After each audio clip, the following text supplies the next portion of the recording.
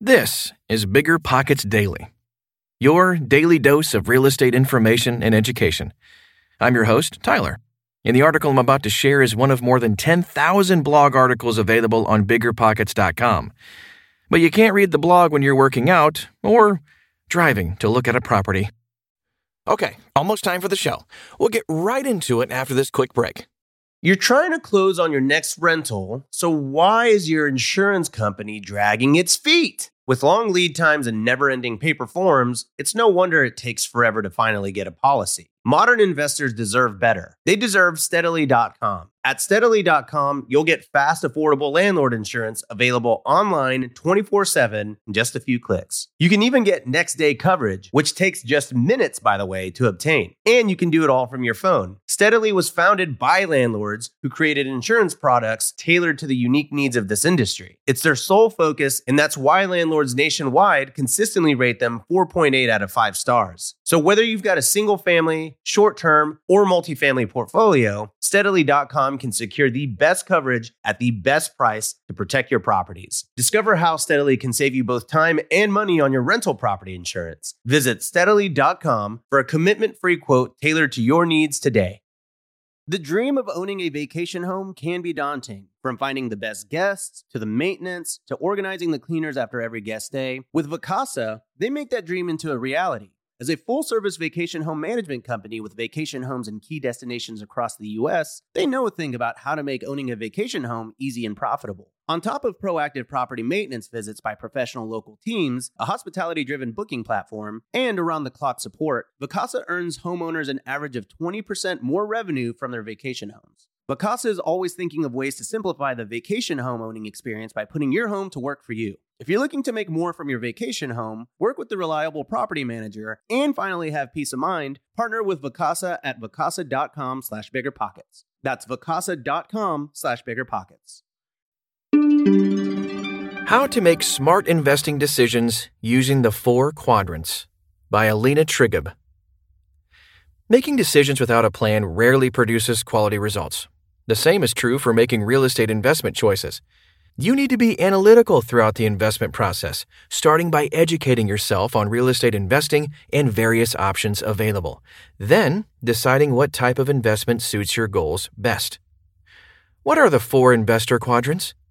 In order to make intelligent decisions about real estate investing, you should understand the types of investment choices that are out there and match them with your long-term plans. My partner, Mike Slotnick, has developed the Investor Quadrant methodology, which we share with our investor community.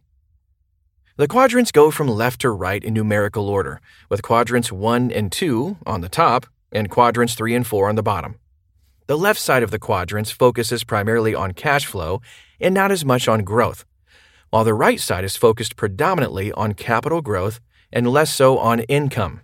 The upper row of the quadrants is the investment grade and hence tends to include moderate to low risk types of investments, while the bottom row of quadrants includes speculative grade and applies to higher risk investments. When evaluating any project, the first step is to determine whether it is income or growth focused, followed by determining the investment risk level. This process allows you to place each investment into one of the 4 categories, which in turn helps you decide whether this is the type of investment that suits your particular financial needs. Let's review each of the 4 quadrants in greater detail to break down the process for classifying each type of investment. Quadrant 1 includes institutional quality deals. Investments fall into low to moderate risk categories. Deals offer cash flow from day one. Examples include performing notes, first lien mortgage notes, or super conservative leverage equity deals. Quadrant 2 includes institutional quality deals. Investments fall into low to moderate risk categories. Deals offer limited to no cash flow initially. Examples include non-performing notes or moderate leverage value-add deals. Quadrant 4 includes speculative quality deals. Investments fall into higher risk category with a higher degree of uncertainty. Investments initially project higher cash flow and concentrate on generating income. Examples include second lien performing notes, high leverage value-add deals, or mezzanine debt fund.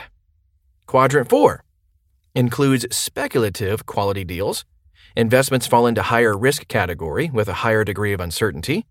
Investments initially project limited cash flow and concentrate on multiplying value down the road. Examples of such deals include development, major redevelopment, land speculation, and heavy value-add projects with low or non-existent initial cash flow. How to adjust for risk. Keep in mind that all projects have risks, and you need to understand how to calculate returns that are adjusted for probable risks.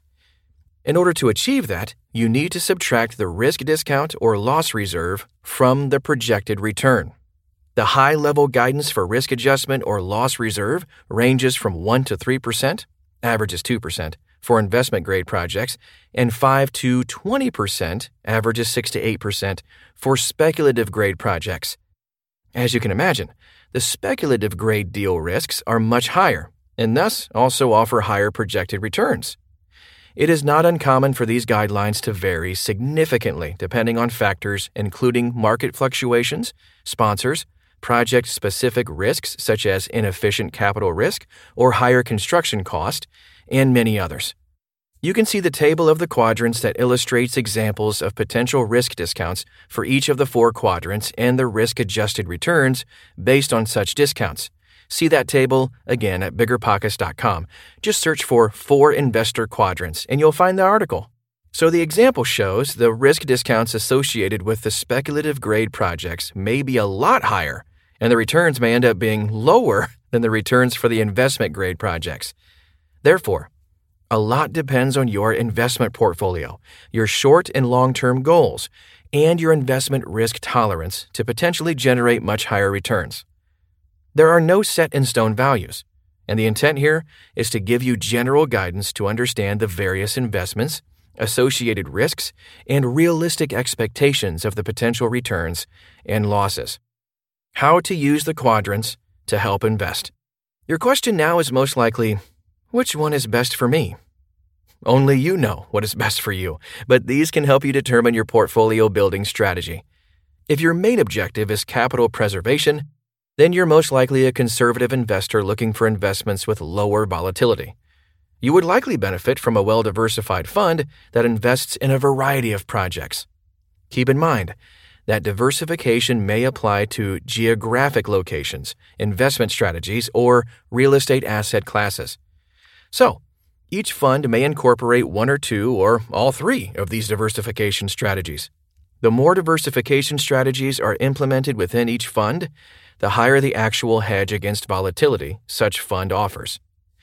Some examples of single strategy funds include funds focused on multifamily or mobile home parks. When it comes to individual asset syndication deals, the risk is also higher than in a fund due to the diversification reasons that we just discussed. If anything goes wrong with this single project, then you are likely to not receive any dividends or potentially lose some or all of the principal funds you had invested.